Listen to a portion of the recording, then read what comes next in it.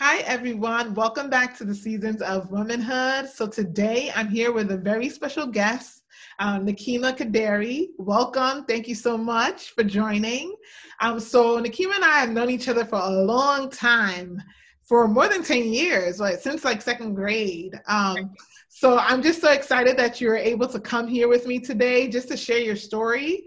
Before I begin, I just wanted to introduce her and just tell a little bit about her to you guys. So she is a special education teacher in New York City. So she got her bachelor's in journalism from Howard University, right? Don't say HU, right? And got her master's degree in early childhood education from New York University. And currently in New York City as a special education teacher. So welcome. Thank you. Thank you for having me. I'm so excited. Yeah. So, on Seasons of Womanhood, basically this platform, I wanted to just have a space where different women, different walks of life, different fields can just share their journeys, their experiences, also learning how to balance these things when it comes to family, dating, because we're not monolithic. And I've gained so much actually through these different these different interviews, sort of speak, that I've been having. And I wanted to share that with everyone else. So I'm happy and excited. Okay. I think it's amazing. Like women, we don't tell our stories. We don't really get time to sit down and talk with each other, especially times like this. So this is exciting. I'm sure you learn a lot from hearing different women's perspective and what they're going through, and knowing that, you're not alone in your journey, whatever that may be. So That is true. Okay. So can you tell us a little bit more? Some of us probably don't really know the reality of what it takes to become a teacher and what that really means. And unfortunately, I feel like society kind of downplays the profession of a teacher. And I feel like being a teacher is one of the most important things ever, because teachers shape our future and our society. So if you could just tell us a little bit more like what you do and your experience of being a Black woman in the field of education. So I think you have to do more than people even understand, because you can't just have an undergraduate degree, right? You have to go back to school. And then if I want to make more money, right, then I have to further my education. So that's something that I'm finding out now. And I think that sometimes people see us as a babysitter, right, or child care services. And we have to invest so much in ourselves and our profession in order to get more, right? So I think that's something that people don't understand. It's not so easy. It's not that you can just decide that I want to be a teacher one day and then go in the classroom. That's really not how it works. Even to maintain your license, you have to do furthering your education through like PDs, professional developments, and get more certifications. So it's like continuing, as a doctor, continuing your profession like daily and even monthly, right? And making sure that you are abreast of what's going on and how to bring that inside the classroom to teach kids. So I would say like that is the most important thing that I think people don't know, is that you have to further your education. It just doesn't stop with one degree, that you have to keep going. And the more money you want, and the more you want to move up in your career, and you want to be maybe a principal or assistant principal, you have to further your education. So I think that that's something that people don't necessarily, know about teachers.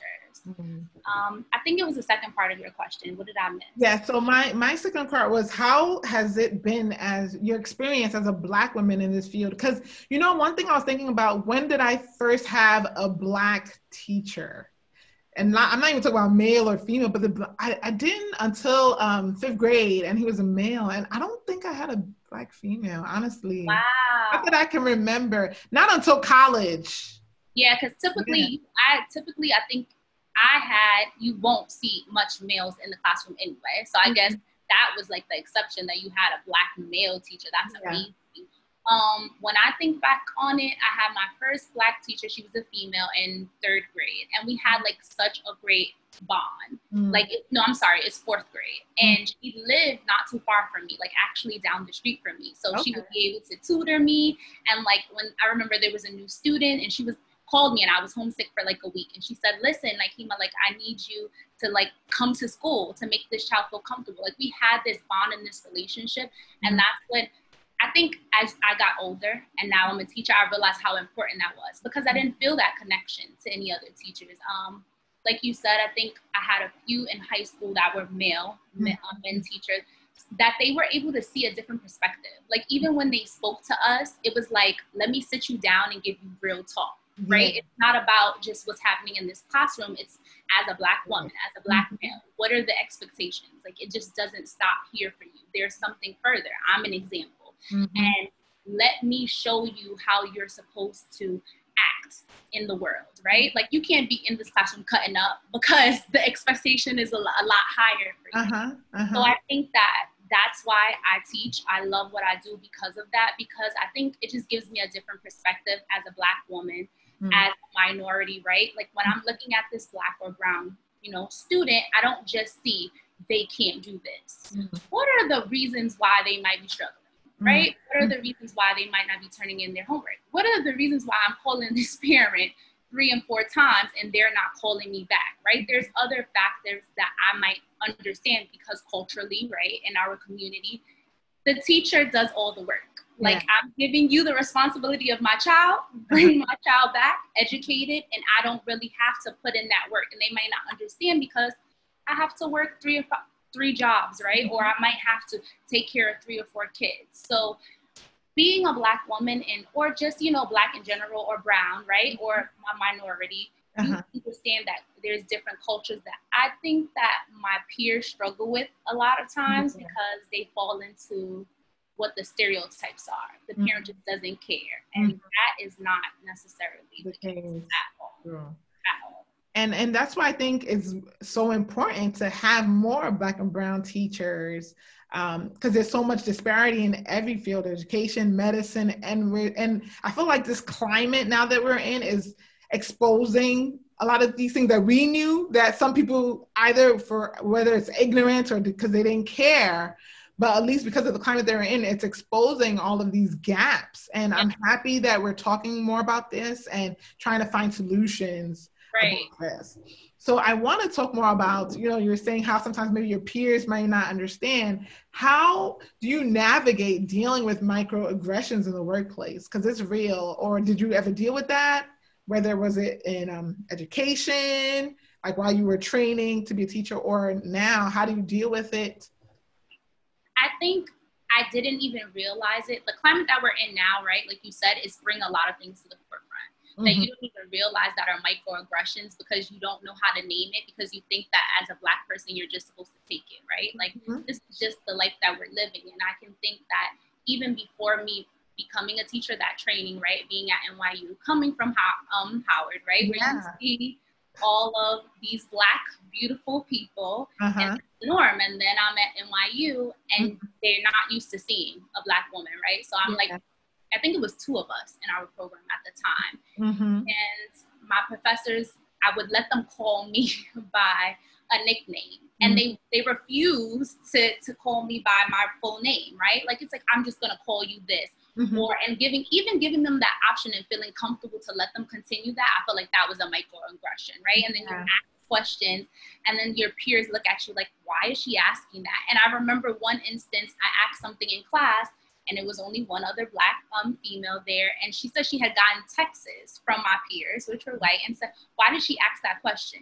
And it's like things like that. Like you ask another Black person that is supposed to speak for me. We're 2 different people, right? It's things like that. I think now as I'm, you know, growing and I'm learning, it's continuous things like just making the assumption that I want to sleep in. It's things that simple that you don't realize is a micro, oh, I got this, I'll let you sleep in. What would make you think that I would want to sleep in, that I'm not an early riser, when in fact, you know, sometimes I get to work earlier than you. It's things like that that you think that you're going crazy. Like literally, I'm just like, I'm overthinking it. Maybe they didn't mean it like that. And I had to really, I was speaking with the older colleague and I had to call it what it is. It's microaggression. And it's things that you say and do even about the kids. This parent is angry and they use the hand movements and the head movements when they talk about the parents.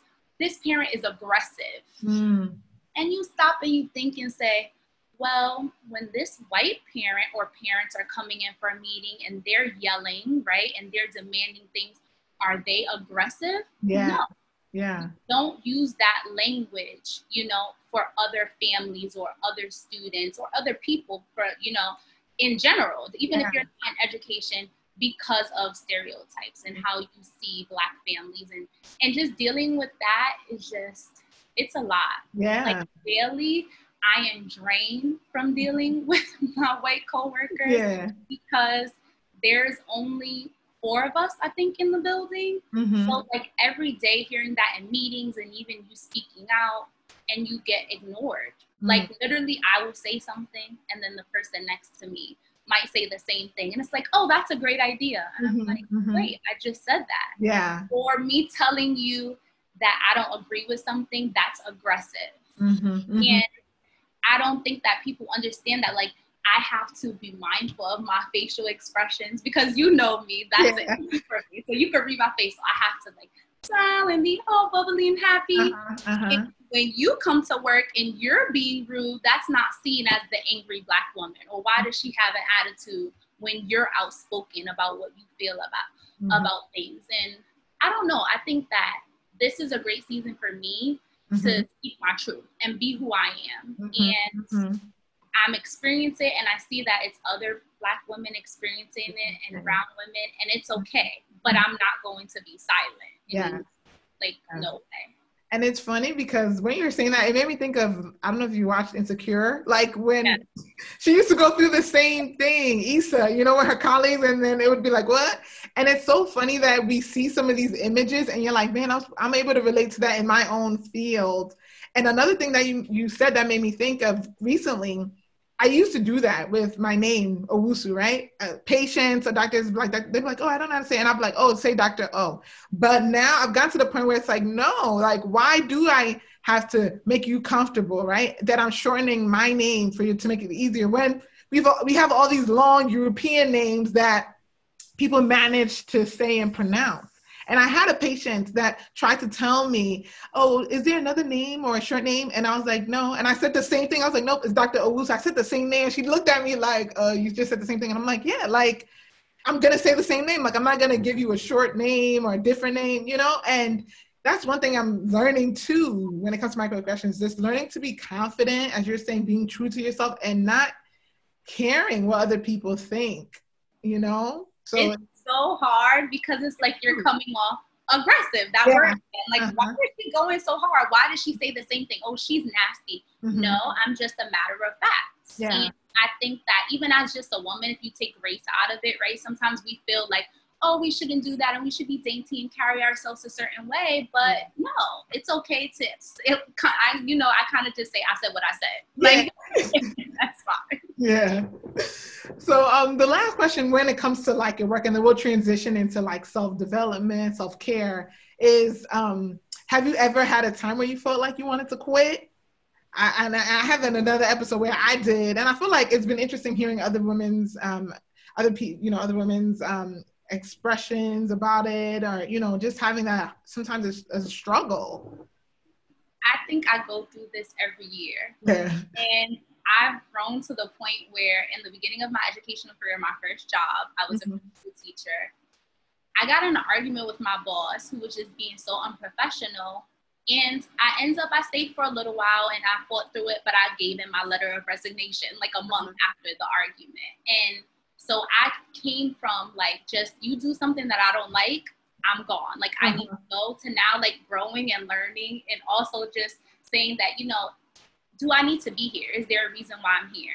And also because we grew up in church together, right? Like there's a faith background. Like I have a trust in God that I need to know that maybe I don't want to be here, but God wants me here. So I went from like running from spaces that challenged me to now saying, maybe I need to be here. This is my season. What can I learn from this place, right? But I think I go through that, to answer your question, every year. And it's draining because sometimes it's like the microaggressions, like where I am now, just being one of 4 women in a school and constantly hearing how you feel about things and how you see students and not considering how I might even feel about what you're saying, it's exhausting. And I feel like even in education, you're just giving so much that you're drained. So even now, like when I think about the future, it's like, do I want to stay here where I'm giving so much of myself that I don't necessarily have time for things that I want to do, and then I'm not even appreciated? Like when you look at the world, like, oh, go back to work and put your life at risk and things of that nature. It's like, I want to quit now. Like, no, I just don't come back to work and I do something else. So I think it's something that I struggle with, but what keeps me where I am now, like I'm just not gonna put in notice, like preparing for September, is because I know that God got me. Wherever I'm going to be, whatever season he has me in is for a reason. It's going to be a purpose. I'm going to have a testimony, even if it's to speak to someone else and you tell them why they're going through what they're going through. So it's hard, but I think that that's what I'm learning, because I would be quick to just go. Yeah. But I can't do that anymore. I can't. No, but that's good. And it shows growth, right? It shows your growth. So that's awesome that you've come to a place right now where you're able to realize that you're in a season and you're trying to get whatever God is trying to show you within this season. Right. So I want to pivot a little bit into, your teacher, you're dealing with all these things that we're talking about.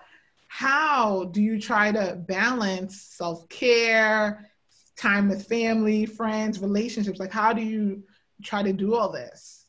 I think it's so hard because, and I'm sure in your profession as well, and many others, that you don't want to take personal days, right? You don't want to take days where you're not feeling good and when you're family and you need to take care of your family. So I think that I learned early in my career that you don't take those, those days off. You don't take those sick days. That you try to postpone things for yourself and doing even for your family members, because being at work is more important and it's unprofessional, right?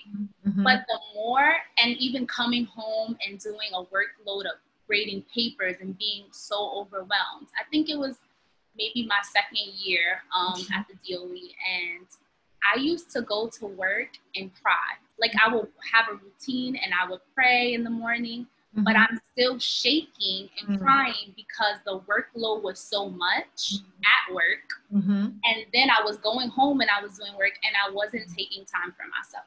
And I ended up leaving that job because I just felt like it was just too much going on. And then that was okay for me. Like no one understood that. Like, why would you leave? You're about to get tenure. You need to stay here. And people trying to convince me of things. And I had to make a decision for my mental health and say, this is okay. This is not working for you. This may work for these other people who you're friends with, right? And they want you to stay and you would miss them. But what is, best for Nikeema? And what was best for me was to leave that space and think about my mental health and go somewhere where, the workload was a little bit lighter. And I think that sometimes it's like, oh, then you're not a hard worker. No, I had to get that out of my head. I am a hard worker, but I know what is a healthy balance. So I think that, I had to find that healthy balance. And another thing that I did for myself is go to therapy. Like I started therapy. I just ended my first year of therapy. And it's just so helpful because I think, being at work and just pouring so much into other people and then trying to be professional and dealing with the microaggressions, I honestly, I'll just keep saying, I think sometimes I'm going crazy. I'm like, I already overthink everything, but I'm just like, maybe it's you. And when you speak to another person, they're like, no, that's exactly what that was. And what you did was okay. Like even speaking confidence, and my therapist, I think that what I like about him, first of all, I seeked out someone that was Black, right? I sought out someone that was Black because that was important. Like he would be able to understand, or she would be able to understand what I'm going through in the workplace from just experience and just saying that's okay. That's okay what happened. Even if I lost my cool, that was okay. And sometimes you in your head, you overthink and you don't know, but just hearing someone else just tell me that and help me speak through things, or even just let me vent. And it's not necessarily a person that has a bias, right? They know me. It's someone that doesn't really, they're just hearing the story. So I think just that is really helping me. That's helping me with my self-care, knowing that it's okay to take time for myself in that way too. And I'm happy you're talking about this, because sometimes I feel like in the faith-based community, as well as the Black community, the idea of therapy is looked down upon, because those in the faith base will be like, well, if you believe in God, why would you have to go talk to a therapist or this and that? And of course, in the Black community, sometimes there's that stigma, like you're supposed to be strong and you don't need therapy or you don't need counsel. So Yeah. I'm happy that you're talking about that. And what are your thoughts about trying to balance? Like, you can be a Christian and still get therapy, and I think it's important, actually. It's very important. I think that both help me, right? Like, I speak to him about praying through things first, and he doesn't discourage me or say that this doesn't make sense. I mean, my faith, of course, comes 1st, and I'm always going to seek God's counsel first. But I also feel like it's important to just have someone to speak to, right? Like that you can also see or you're talking on the phone with. And sometimes we don't see God as that person. Like, if we're honest, right? We see him, we don't see him as a human being. We just see him as like all-knowing, and I can't be upset and I can't show my true emotions and I can't tell him that I'm angry and I don't trust him. So, I mean, therapy for me helps me to go through those emotions. And I'm learning, even like with God, to have those conversations with him because he already knows. So I think the balance for me of both. I know that, Black people say you're telling someone your business and that means that you're crazy and something is wrong with you. But I think that if a lot of people went to therapy, then we would be a much healthier society. And we wouldn't have like these like strains. Like, I feel like you feel so restricted and you're just like, oh, I have all of these things inside of me and you're not letting them out. So yeah. I agree. And actually, like, before I got married, I did like we did premarital counseling with a pastor as well as with a clinical therapist. Like, he was a marriage family therapist. And through that, actually, we also impact individually certain things that we didn't really know or might have not identified growing up, and how that was impacting our relationship and how that could impact our marriage. So I wholeheartedly agree with, in terms of self-development, why therapy is important individually as well as collectively in a relationship as well. Right, because I didn't even realize, like you're saying, like things that you do that you learn from childhood, that if they make generational things and generational curses. I believe in that. Like, when I speak to my friends and you carry things and you don't even know where that's coming from. And then just as I'm reading books and doing the therapy and just saying like, okay, maybe that came for a reason. This is why you do this in relationships. And so I think that I'm glad that you guys did that before you get married, because people don't even realize if you bring that baggage into a relationship and you have to unpack it and deal with it, or it's just sitting there until it explodes. That's true. So, okay, before we wrap up, this has been a great conversation, but more so for time's sake, I wanted us to, if you can kind of give advice, the point of this, I want to be able for us to inspire and motivate while being real. And I thank you so much for being vulnerable. I would want to ask 2 questions, right?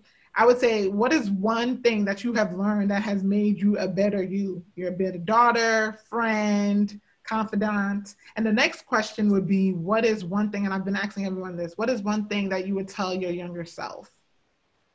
I think that the both relate to each other, what I'm going to say, if that makes sense.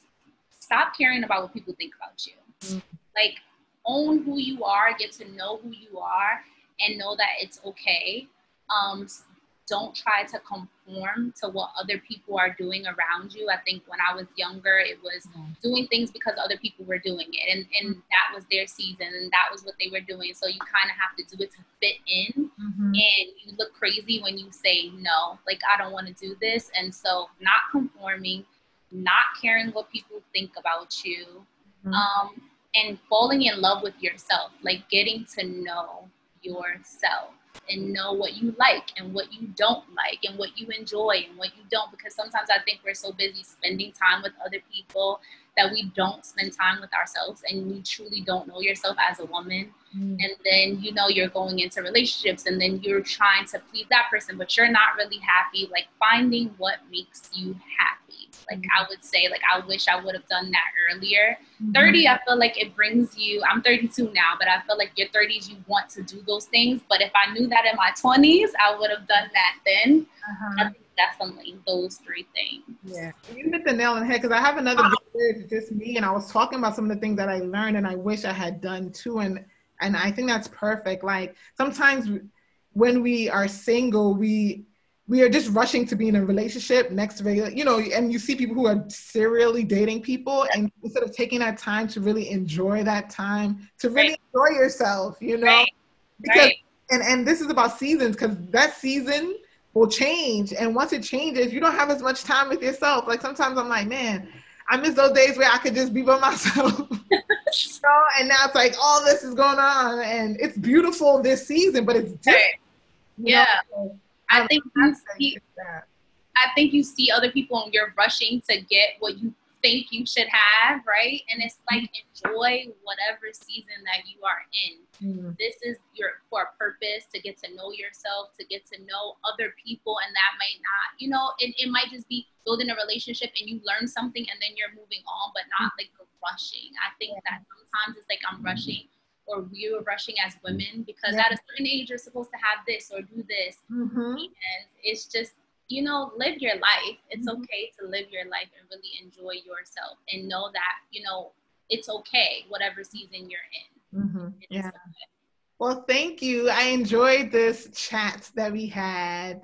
Thank you so much. Yeah, and I hope like those that are watching, especially that may be also interested in a similar field, will be inspired and motivated, and also know that you're not in this alone. You know, these stories, you know, we're in different fields. Like I can still relate to some of the things that you were saying.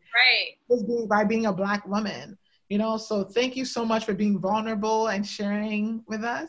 Of course. Thank you for having me. Yes. And for those that are watching, if you can please like, share, subscribe, and comment below, and I will see you next time. Bye.